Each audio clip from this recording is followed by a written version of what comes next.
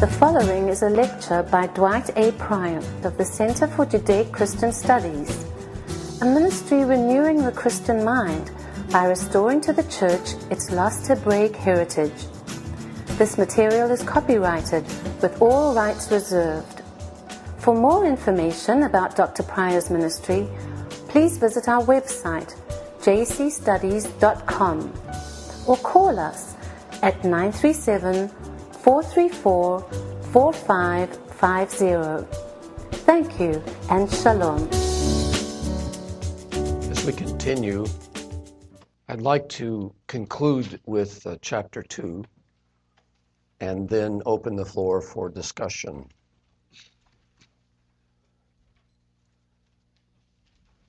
So let's resume where we left off at the last session, and that is at chapter 2 and picking it up at verse 17. In chapter 1, Paul is indicting the pagan society, indicating that it's under God's judgment against wrath, and God is handing pagans over to the very lust of their flesh. And the language that's used, handing over, is the language of deliberate judicial action. It's as if the judgment is, this is what you want, this is what you'll have. It's that kind of terrible logic that C.S. Lewis alludes to when he says, when you come before Jesus, the judge, and you haven't sought and done his will, then he will have to say to you, as you choose, not my will, but your will be done. But now in chapter 2, Paul is, on the other hand, turning his critique against some of his fellow Jewish believers, the church in Rome. Remember, this is a critique from within Judaism, not as someone standing outside criticizing, but someone from within. And in effect, in some ways, it's almost as if he's speaking to himself in his former state of zeal. The point is, he's not indicting any particular Jew, nor Jews as a whole. He's talking here, of course, in the same way when he talks about Gentiles, not about any particular Gentile, but he's talking about the condition that we're all prone to. And in this particular instance, he's talking about those who have an attitude of boasting, an attitude of some kind of special spiritual status because they are of the circumcision. These works of the law, the ergonomou, the Ma'aseh HaTorah, this defines them in some way as the privileged people. And Paul is arguing here to show that all are in need of the righteousness of God revealed in Messiah Jesus. For all alike are under the dominion of Adam. Whether outside the Torah or under the Torah, sin is sin, and you will be judged. What the Torah could not do, Paul's going to argue, namely deal with this issue of Adam, of the sinful nature, the power of sin in the world of evil, is dealt with decisively in the Torah incarnate Yeshua, Israel's representative and mankind's representative. So all are under the judgment of sin. And Paul here is being very critical against some of his fellow Jewish believers who have taken a position of boasting, as it were, of spiritual pride in their ethnic identity and their religious practice. Paul points out that the very Torah that you're so boastful about with respect to the Gentiles is in fact the very Torah that will judge you as a sinner. On the other hand, if a Gentile, and I am suggesting again here that at this point Paul's talking about Gentile believers who are doing the deeds of Torah, walking in the revelation of Torah. If they do so, that will be indicative of their justification. The bottom line for Paul is this, that it is sin, it's the power of sin. The flesh is his technical term for this, sarx in Greek. Sarx, S-A-R-X. It's not the physical per se. Paul doesn't hold to a dualism of the physical being the material is evil and the spiritual being the immaterial is the good. That's a Platonic, a Greek dualism that Paul doesn't hold to. The conflict for Paul is not between the spiritual and the material.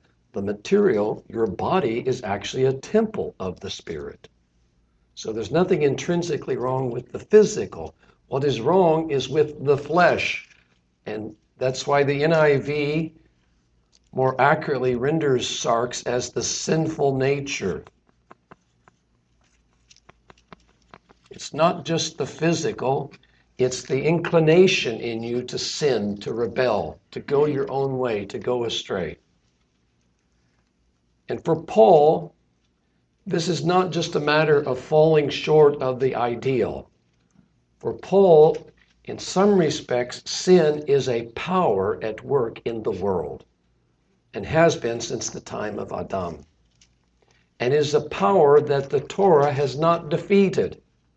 In fact, it's a power at work within those under the Torah, and because of their flesh, their sinful inclinations, rather than the Torah bearing the life that it points to, it actually is going to become the instrument of their judgment. So the flesh has weakened the Torah. And consequently, Israel and the Torah of Israel have not accomplished the purpose that God intended in their covenantal election, namely to bring shalom and blessing to the nations. It's also why for Paul, the apostle, it won't do just to make all the Gentiles converts to Judaism. It just won't do. It hasn't solved the problem for Israel. Israel came out of Egypt, but Adam hasn't yet come out of Israel. And so just converting everybody, making everyone proselytes, there certainly are advantages to that. Paul is going to talk about what advantage has the Jew, much in every way. There are many advantages, but at the end of the day, sin is still at work in those in Israel.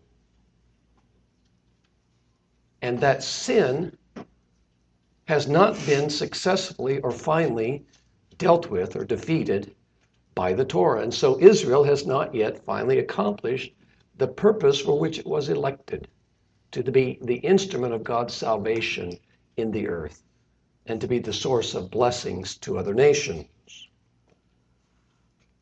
So it's not sufficient just to make everyone Jews and Torah observant. Something more decisive, apocalyptic, has to happen. The righteousness of God has to come in and decisively defeat evil, deal with sin, conquer death, hell, and the grave, in order that then by the outpouring of the Spirit, we can walk in the revelation that the Torah has always pointed to. The problem is not the Torah. The problem is sin. It's the problem for Israel. It's the problem for the Gentiles. Ideally, Israel would have been the world's answer. But Paul is pointing out that, in fact, Israel again and again has been judged. You've had the Assyrian conquest and dispersion of the 10 tribes. You've had the Babylonian exile. Those very inheritors of the Torah again and again have brought upon themselves the curses that the covenant enjoins upon covenant breakers. And even in the Second Temple period, even though Israel was a nation, a remnant had returned, the temple had been restored, it was the view of the sages that in some respect Israel was still in exile. And exile is indicative of God's judgment, of God's curse. How are they in exile? They're in the land, but their overlords are pagans. Rome. There's not shalom. There's divisiveness, conflict. Indeed, according to the sages themselves, it was hatred, internecine strife and hatred, a Jew against Jew, that led to the destruction of the Second Temple. That's the rabbinic explanation of why God destroyed the temple. It was Jewish hatred against fellow Jews.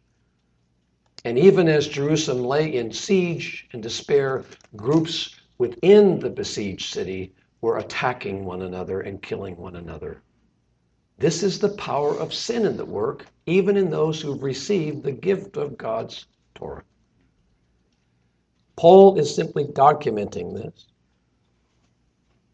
And so instead of being the source of the world's salvation and blessing, Israel has proved to be composed of sinners, just like the rest of us, and has not brought about the honor of God's name in the world. And so Paul cites Isaiah 52:5 here in verse 24. The name of God is blasphemed among the nations, the Gentiles, because of you. It's a reference to Isaiah 52, verse 5. Let's turn there. Remember, Isaiah 40 through 55, an absolute treasure chest of insights into the thinking of Paul. Verse 4. Israel here is being exhorted. Pay attention to me, O my people. Give ear to me, O my nation. For a law will go forth for me. The Torah will go forth for me, and I will set my justice for a light of the peoples. Now notice verse 5. My righteousness is near. My righteousness is near. Do you see that? 52:5. Not there. Well, then how am I seeing it? 51. It's because I have eyes to see that you have not.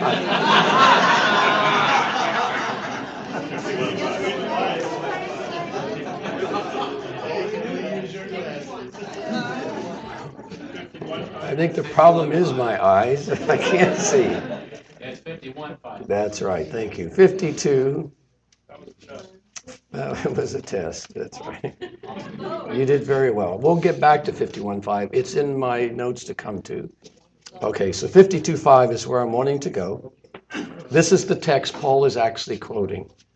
Now, therefore, what do I have here, declares Adonai, seeing that my people have been taken away without cause. Again, the Adonai, the Lord, declares, those who rule over them howl, and my name is continually blasphemed all day long. Therefore my people shall know my name. In that day I am the one who is speaking. Here I am. And then it goes into this promise. How lovely on the mountains are those who bring the gospel. So Paul here is citing 52:5, also with a reference to Ezekiel 36, verses 20 through 23. And the point here in this greater passage is that Isaiah is documenting the fact that Israel is in exile. They're under judgment. A restoration is promised. A gospel is going to come forth. And with that gospel, the righteousness of God will be revealed. But at present, Israel is in exile. And therefore, Paul is arguing, my fellow Jewish believers, you have no basis for arrogance or boast with respect to the Gentiles. For you, like them, stand in need of a deliverer. You stand in need of God's righteousness. Now, in verses 25 through 29, Paul goes into a discussion about circumcision. Please remember, when the New Testament talks about circumcision, it's not, as you've always been taught, talking about a ritual that somehow is related to good works that earns God's favor. This is not legalism. We all have that. Yes, we all are opposed to legalism, including the rabbis. Everybody knows that you cannot, by some pious deeds, win the favor or the grace of God. Paul's going to argue here. If you earned it, it's not grace. It's a reward. And grace is not the same as reward. So when Paul's talking about circumcision, in this context, he's not talking about some works righteousness, quote unquote, some legalistic approach of keeping ritual and doing all the commandments so that you get saved based on your good deeds. No, circumcision here is one of these badges of identity. The works of the law. Let's get this terminology down so you'll have it. Works of the law, always in quotes in your thinking. This is not works righteousness. In the Greek, ergonomou. In the Hebrew, ma'aseh Torah. Oseh, to do. The doings, the deeds of the Torah. What Paul is talking about here is that sense of circumcision being a sign, a badge of your covenantal standing. That you are a member of God's covenant. And Paul is arguing that if you are not walking in obedience to what the covenant stipulates, just having the badge of covenantal status does you no good. In fact, it can even contribute to your spiritual religious pride. Having the badge, proving that you are a card-carrying member of the covenant people, has no weight with God, argues Paul, unless, in fact, you're conducting yourself in a manner consistent with being the covenantal people. And so, Israel has not walked circumspectly, and they are under exile. They're not dispersed at this moment, but they're under the reign of Caesar. They need deliverance. Now, in 1 Corinthians 7 is a key text to understand where Paul's coming from in his mentality. 1 Corinthians 7, verse 19. Circumcision is nothing. Uncircumcision is nothing. What matters is the keeping of the commandments of God. Now, we'll set aside for a moment what the commandments he's talking about that are applicable to the Gentiles. That'll be a discussion we'll take up later. But notice this, that circumcision, with respect to Messiah, circumcision doesn't count, uncircumcision doesn't count. Neither has a basis for boasting. The uncircumcised should not be boasting in the fact we're free from the law and God has displaced Israel and now we're the covenant people, etc., etc. On the other hand, boasting in the Torah and in the works of the Torah is not permitted either. There's no basis for spiritual superiority here, for ethnic pride, or thinking that having the badges of covenantal status, in this case circumcision, as a sign of the covenant given to Abraham, is in fact proof that you are justified before God.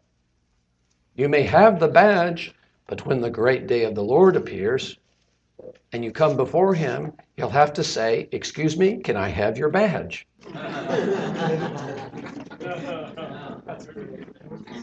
Turn your badge in at the door, and the guard will escort you.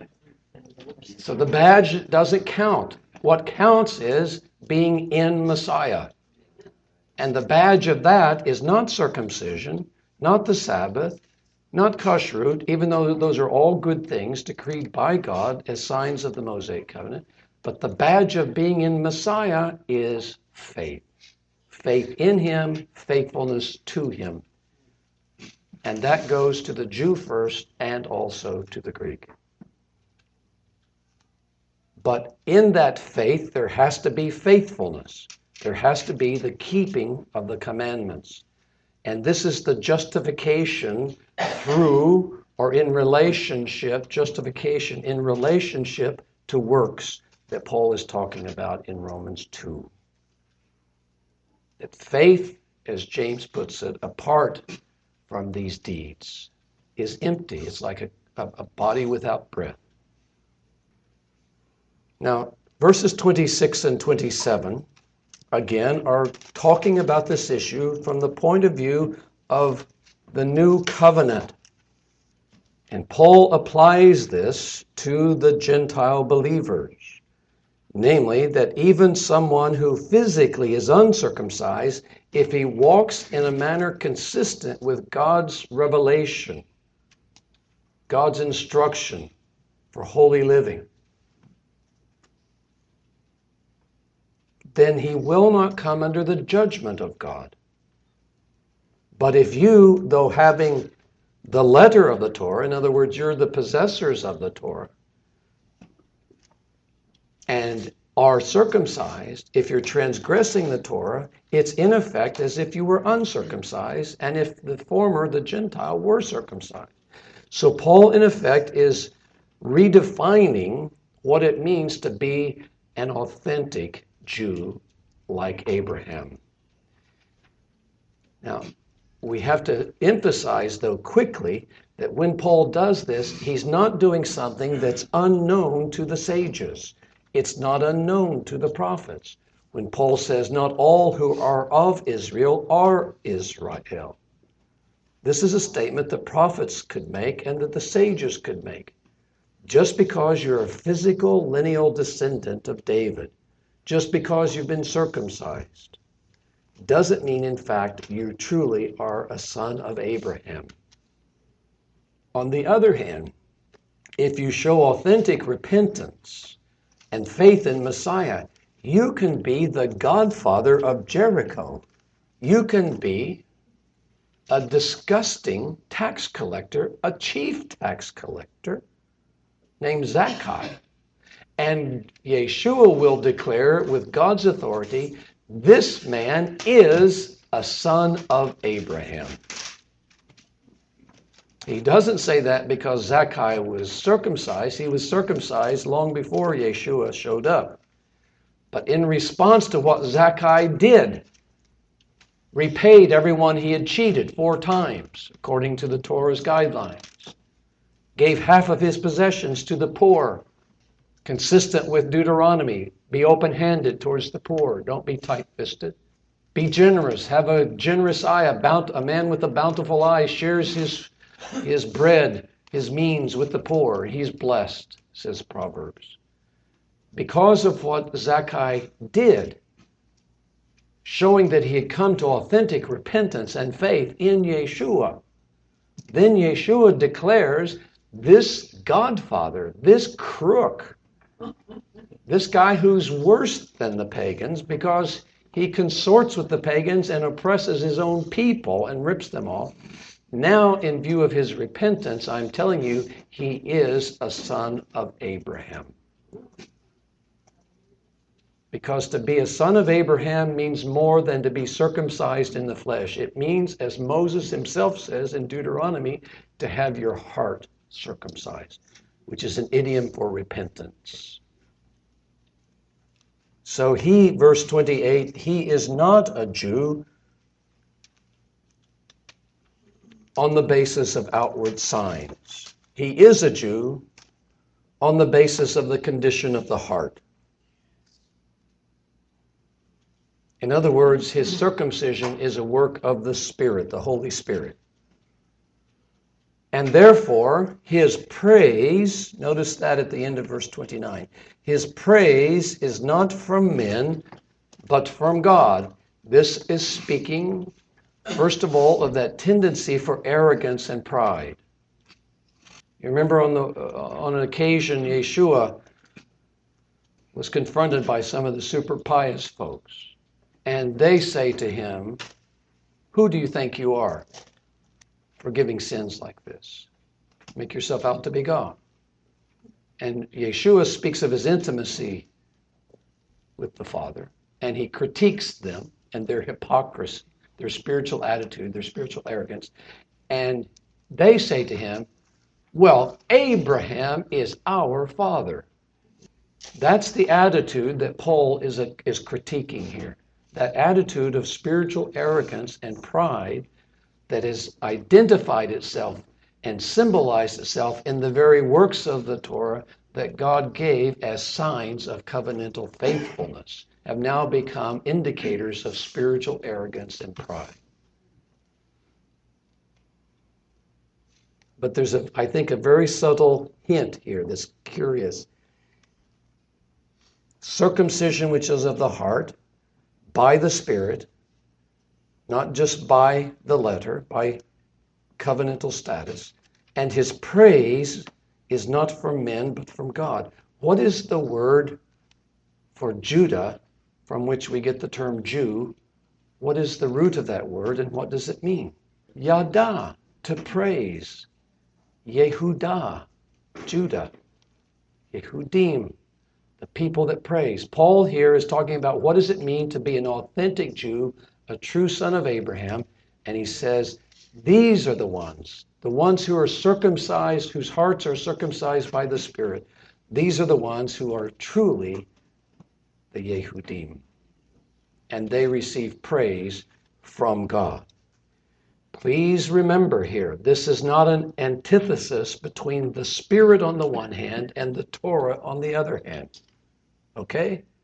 The Torah itself was written by the finger of God, the Spirit of God.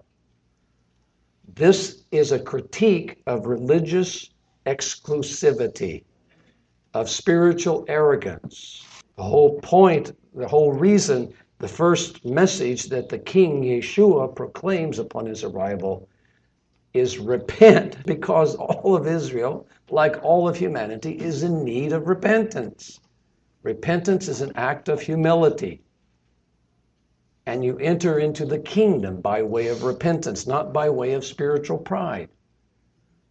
Now, this principle obviously applies to us too. I'm not going to mention any particular religious affiliations, but the fact is we all know that spiritual arrogance.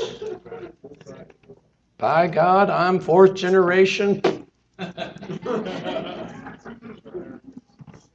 in which we assume because we have taken on the badges or the signs of covenantal status, which for Christianity, what is the corresponding parallel to circumcision in the Torah? Baptism, exactly. And so just because we've been baptized into the proper church with all of its hallowed, ancient, venerable tradition, doesn't mean, from Paul's point of view, that you, in fact, are in good covenantal standing. The same tendency, because of the flesh, to boast in religious status is universal. It's not a problem of the Jew, the religious man, as he's been caricatured, as opposed to the spiritual man. It's a problem widespread in Christendom. We have excelled in arrogance. We have triumphed in triumphalism. We of all people are most proud, and we're humble about it.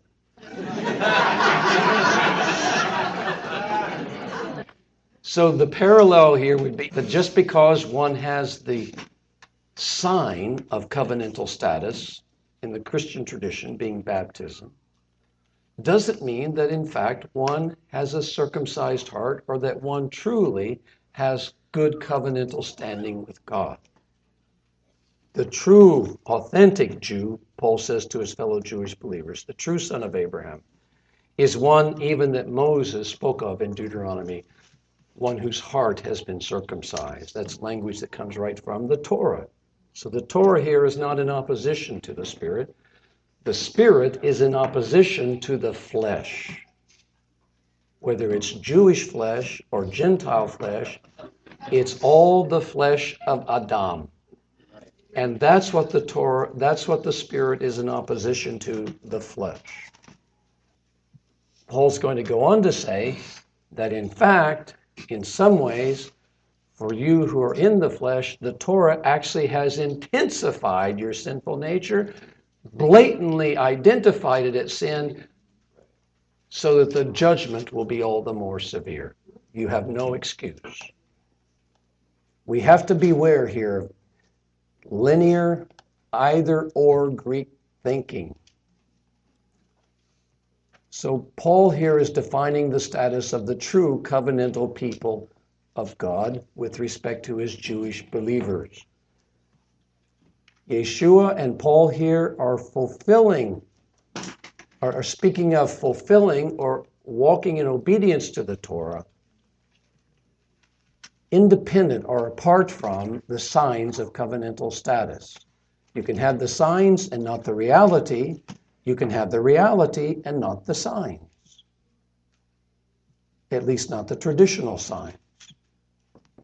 And that's what Paul is speaking of. There are Gentile believers in this community who don't have the standard signs of Israel covenant status, but in fact, they are covenantal people and are fulfilling the Torah by the way they walk.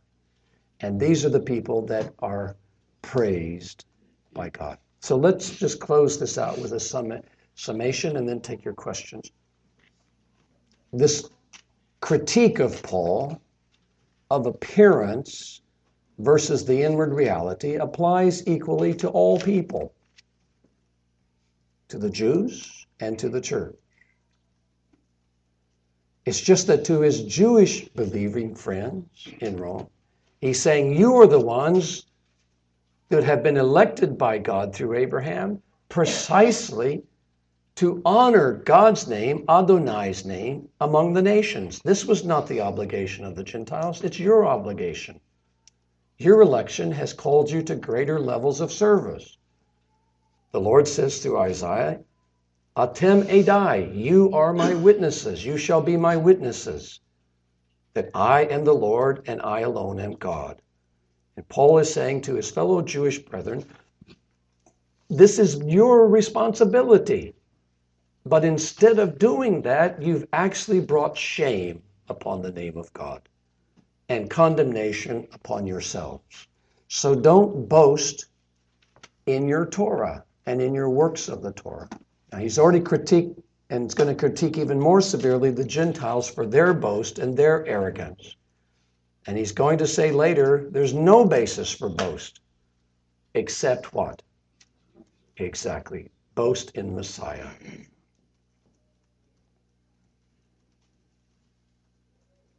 This kind of critique that Paul does from within Judaism has proven very problematic in the history of the church because of Christian arrogance and triumphalism. These very statements of Paul have been taken out of context and have been used as whips to beat the Jewish people about. It's been extraordinarily tragic. Anti-Judaism and anti-Semitism was already a long-standing phenomenon in the Roman Empire. The Jews were looked upon with a considerable equivocation by Rome. They were a weird sect. They weren't like the others. Caesar had given them exemption from worshiping him, although they agreed in turn to pray for him. Not to worship him, but to pray for him. But this attitude of Gentile arrogance towards Jews is rife in the Roman church. And it's this that Paul's going to address in the most vigorous terms. But as part of his ongoing spiraling argument, he's trying to show that we all stand in need of the righteousness of God. We all need that decisive deliverance that not the Torah, but the Torah incarnate Yeshua, Messiah, brings. And lest any of you Jews think that you're in good standing after I've just gone through a whole litany of the pagan problems, recognize that you too need to humble yourselves. And in repentance, have faith in Messiah and walk in obedience to it. But the bigger problem, quite honestly, has been on the other side, Gentile arrogance, replacement theology, Christian triumphalism. But where Paul is coming from, remember I said to you earlier today, I think the best category for explaining Paul with respect to his discussion with fellow Jews is to think of him in the mode of a prophet. You would never think of calling Jeremiah or Isaiah anti-Semitic, anti-Torah. But Paul is called that constantly in the history of the church. And even by Jewish people is believed to be that. He's speaking as a prophet with prophetic critique. When the prophet speaks, it's with bold strokes. It's not subtle. But it's a calling to repentance. Remember I said to you, Paul's thinking must never be separated from Paul's Jewishness. But also his thinking is always multidimensional. So in fact, one of the messages of all of this to us is the importance of the church humbling itself and reconnecting with its Jewish roots. And in one accord, Jew and Greek worship the one true God of Israel. He's going to turn around now, and lest you start taking the critique of Jews and the Torah too far, he'll bring it back to a balance. But he begins this whole discussion by critiquing both communities, all from the context of God's covenantal purposes. The overriding question Paul's going to be addressing is, has God been faithful to Israel, or has he forsaken her? And if he has been faithful, then how do you explain the current state of affairs in which the promised Messiah of Israel has come on the scene, and rather than joyfully being received by Israel, in effect nationally, as led by her corrupt leaders, the nation has rejected this Messiah and handed him over to the Romans, who executed him? How can we reconcile this? This is the issue Paul's going to be dealing with, and specifically placing the Gentiles in the big picture of God's salvation history in the earth. And that means finding their place on the map of Israel, so to speak.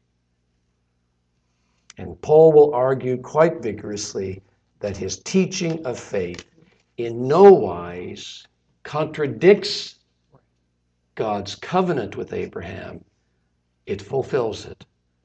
His teaching on faith in no wise contradicts or abolishes God's Torah to Israel. It brings it to its fullness and vindicates it. So he comes to the conclusion later, as we will see, God, and only as he can only do in his inscrutable sovereignty, has in effect imprisoned all in sin, that he may liberate all from prison. The good news is liberation is at hand. Exile is at an end in the King Messiah. To him be praise forever. Amen.